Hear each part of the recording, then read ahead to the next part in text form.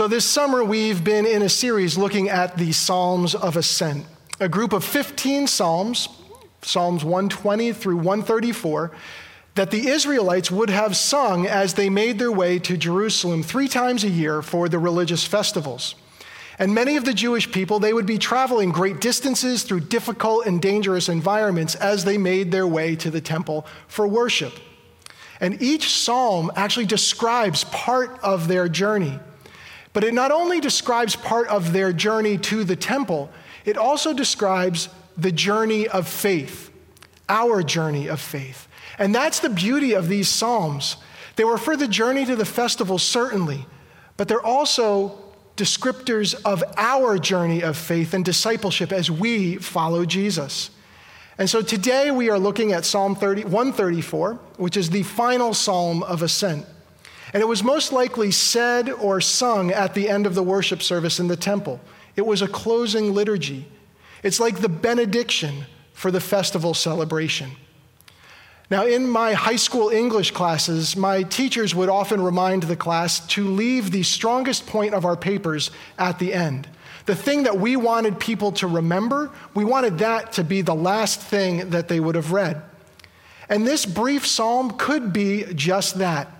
A reminder, a calling to the people, to us, about how we're to live, knowing that Jesus has guaranteed the ending of our faith journey, while knowing that we are still on that journey, walking as his disciples right now. And as the Jewish people in biblical times were preparing to head back home, this was the last thing that they would sing. And in summary, they would sing and hear, praise God, God bless you. Those are the words to remember. The words they left with, the benediction. Praise God, God bless you. Now, it is possible to read this psalm, to hear it, and to think, if I praise God, I'll be blessed. Like the psalm or praise is a coin and God is a vending machine. If we praise God the right way, we might think, then God will give us the blessing that we want, the things that we think we need. But God is not a cosmic vending machine. And Psalm 134 reorients our thinking away from this. For the Israelites, they would have been celebrating God and his greatness during the festivals. So as they sang this, it was in praise directed to God for who he is, for what he has done, what he is doing, and what he would do in the future. And this psalm commands us to praise God for those things. And as we do this, we receive God's blessing and then are sent back out into our lives. And so in our time together this morning, I want us to just look at 2 things, praise and blessing, and how this psalm invites us into both of those things as we live out our faith during the journey we're currently on. So let's look at what this psalm first says about praise. Straight away, it tells us who is to praise the Lord. It's right there in verse 1. Who's to praise the Lord? Go ahead, say it. You can say it out loud. I know I can't hear you, but say it anyway. It's the servants of the Lord. That's right, very good. The servants of the Lord are the ones who are commanded to praise him. And it's written as a command, but we need to look at it not as this demand from God, but instead as an invitation, something that people would be glad to receive, something that they would want to be a part of, an invitation that brought joy to the people when they received it. Yes, it's a command, but it's an invitation also given to unworthy people. And so it's an honor and a privilege for those people to come into God's presence to praise him. And all of the servants of the Lord are invited to do this. Now again, for the Jewish people, the servants of the Lord were likely the priests and Levites who worked in the temples, those who made the daily sacrifices, who kept the fires going during the festivals, and they did that 24 hours a day. But for us, it's not just the people who work in professional ministry. It's for all believers, everyone who is on the road of being a disciple of Jesus. We are servants of the Lord. It doesn't matter how long you've been following Jesus, or how old or young you are, or what you can or can't do, or anything else. If you are a disciple of Jesus, if you are a follower of his, you are a servant of the Lord. You are part of the priesthood of all believers. And the Apostle Peter puts it like this in 1 Peter 2:9. But you are a chosen people, a royal priesthood, a holy nation, God's special possession, that you may declare the praises of him who called you out of darkness into his wonderful light. So we're part of a royal priesthood. We're servants of the Lord, commanded and invited to praise him. And we praise God not to get something out of him, although we often do receive blessing in return as we praise him, but we praise God because of what he's given to us, what he's done for us, his people. For the Jews, they had come to the close of their journey, and they had gotten as close to the presence of God as they possibly could. And they could only do that by God's action, by his invitation. And so they responded with thanksgiving and praise. And so praise is our response to God for who he is, what he's done, and what he's given us in Jesus. And as we just read in 1 Peter 2:9, we're told we praise God because he has called us out of darkness into his wonderful light. Praise is the way of showing gratitude to God for the life and salvation that we have in and through Jesus Christ. Praise isn't something we give in order to get. We praise because of what we've already gotten, God himself, and a full and right relationship with him in and through Jesus. And all of this is because God moves first. All of us who are on the journey of faith are there because of what God has done from the beginning, because of God's work, because he always moves first, pursuing us in love. And so this psalm tells us who's supposed to praise the Lord, and it also tells us when we are supposed to praise the Lord. Now, I came to the realization that I have been in student ministry for over 20 years, and I have survived, endured, and even enjoyed over 25 high school lock-ins. And I can say from experience, working through the night is not always easy, nor is it always pleasant. And this psalm, it is about unceasing praise of God. In fact, in Tim and Kathy Keller's devotional book on the Psalms, the devotional on Psalm 134 says this: the greatest thing is to live in God's presence, always singing thankfully in our hearts to him. That means even in the middle of the night, through the night shift, when it seems difficult or even impossible to praise God. The priests and the Levites who worked the night shift, they could be tired, and so their praise might be listless. The psalm commands them to praise with all of who they are. Maybe working the night shift, they felt like they didn't get the recognition that people who worked in the morning did. And so they were working in obscurity, taken for granted, not getting the credit that they thought they deserved. And so maybe they were resentful over those things. And so praising God seemed difficult. But the psalm still commands them to praise God with all of who they are. And we see throughout Scripture that night also is used to describe situations when things are clearly not the way they are supposed to be. So for servants of the Lord today, for you and me, we're to praise God even in the midst of 2020, and even in the midst of struggles that would be difficult at any year and any time. And that seems really difficult and unrealistic, maybe even with the struggles that most of us are dealing with. Praise probably is not the first thing that comes to our hearts, that comes to our minds, or comes out of our mouths.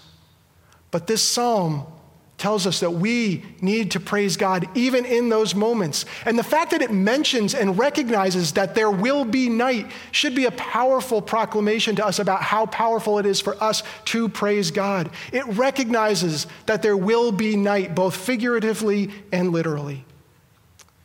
And it doesn't tell us to pretend that night, our difficulties aren't there, but it tells us that even in the midst of the night, we are invited and commanded to praise God. And the reason that we're commanded that is because God's blessings never change. His blessing is constant. Although we are still sinful people, we're also still saved by grace through faith in Jesus, and that never changes. Our journey of discipleship, even in this difficult time right now, is still by God's gracious action. And because this is true, we can praise God even in the darkest nights of our life. But how? Like we realize when we are feeling defeated and down and struggling, how can we praise God? Verse 2 gives us the way to do that. Now, when I was on a high school trip, it was a mission trip or a retreat, I don't remember which, but we were broken into random small groups. And each group on this trip had a time of doing an affirmation circle where each member of the group had to sit in the middle and everyone else in the group had to say really nice things about them. It's an awkward thing sometimes, but it's also a really wonderful thing. Well, we knew ahead of time that we had to do this. And for most of the people in my group, that wasn't going to be too difficult for me to say nice things about them. But there was this one guy in the group who I really did not like.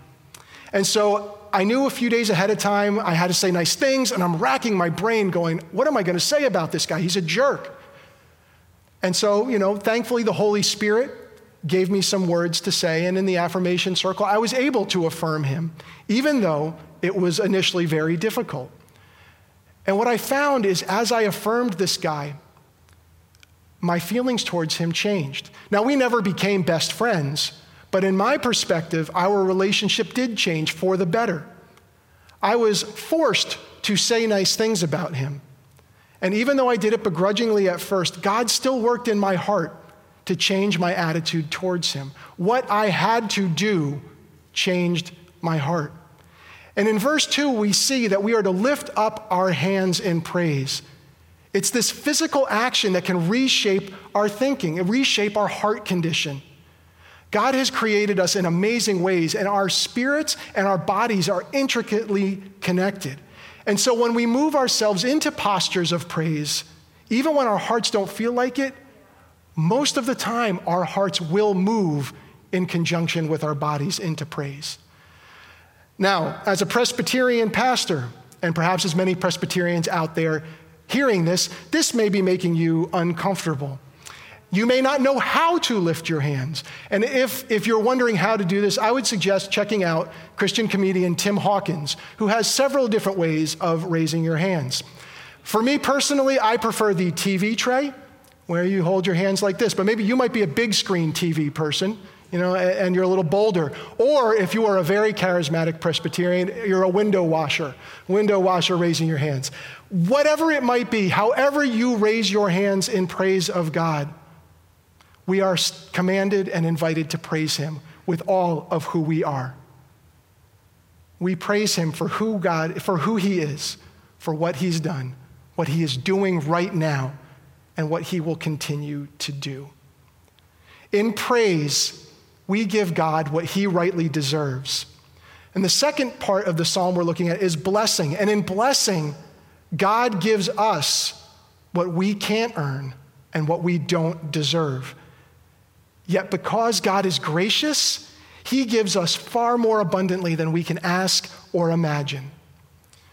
Now, I want you to think back and remember to March, which seems like eons ago at this point, right when the pandemic was beginning, at least here in the United States, where people were stockpiling hand sanitizer. Do you remember that? And then they went on and price gouged. They tried to sell it at exorbitant prices, so much higher than it would have been a month prior to this pandemic.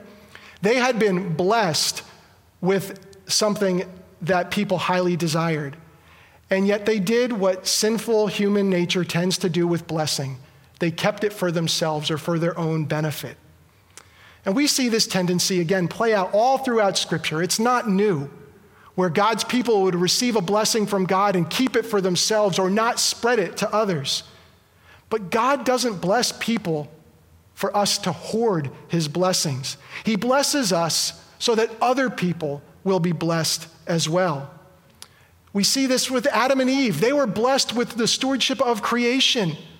so that others would flourish from what they did. Noah and Abraham were both blessed abundantly so that others too would be blessed. And God chose the Israelites as his people to be a blessing to the nations around, that they would come to know the one true God. And of course, we see the ultimate example of someone who is blessed for the blessing of others in Jesus. He was blessed with a completely full and intimate relationship with God our Father. And in Philippians 2, we're told that he had equality with God, yet he didn't hold on to it. Instead, he humbled himself. He took on the form of a servant. He became like us. And not only did he become like us, he took our place, enduring God's wrath for our sin on the cross. And he did that so that we would be right with God, the ultimate blessing. Jesus didn't keep the blessing of being one with God for himself, but he gave all of himself so that we would be blessed. And through Jesus, we are blessed because blessing isn't stuff. It's a covenantal relationship with God our Father, a covenant that God promises to keep and uphold even when we don't. This is the relationship we have as disciples of Jesus as we move on our journey of faith. And the longer we're on it, the more God shapes us and sculpts us. Now, sometimes that sculpting is God pounding out some of the rough edges, and other times it's God maybe just gently massaging some of the things so that we would be made more like Jesus. This is the blessing of God, and this is what he's given to his people. And this is what he sends his people out with. He sends us out with this blessing, the blessing of being saved by grace, knowing God and being right with him. And everyone can receive this blessing. And all who have received it are invited to share it with everyone they encounter on their journey. God blesses people. He blesses us, you and me, so that we can be blessings to others. And there are so many ways that we can begin to bless others. People who don't know Jesus, have no relationship with him. It doesn't mean that we need to go out and tell them right away about Jesus, but perhaps we do.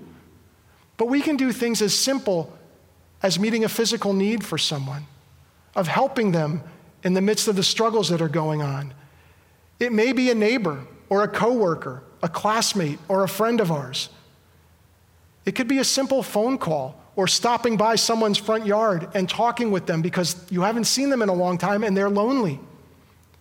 For others, though, as I said before, it may be actually talking about Jesus with them, because as we share the blessing of God with others, Jesus is at the center of it.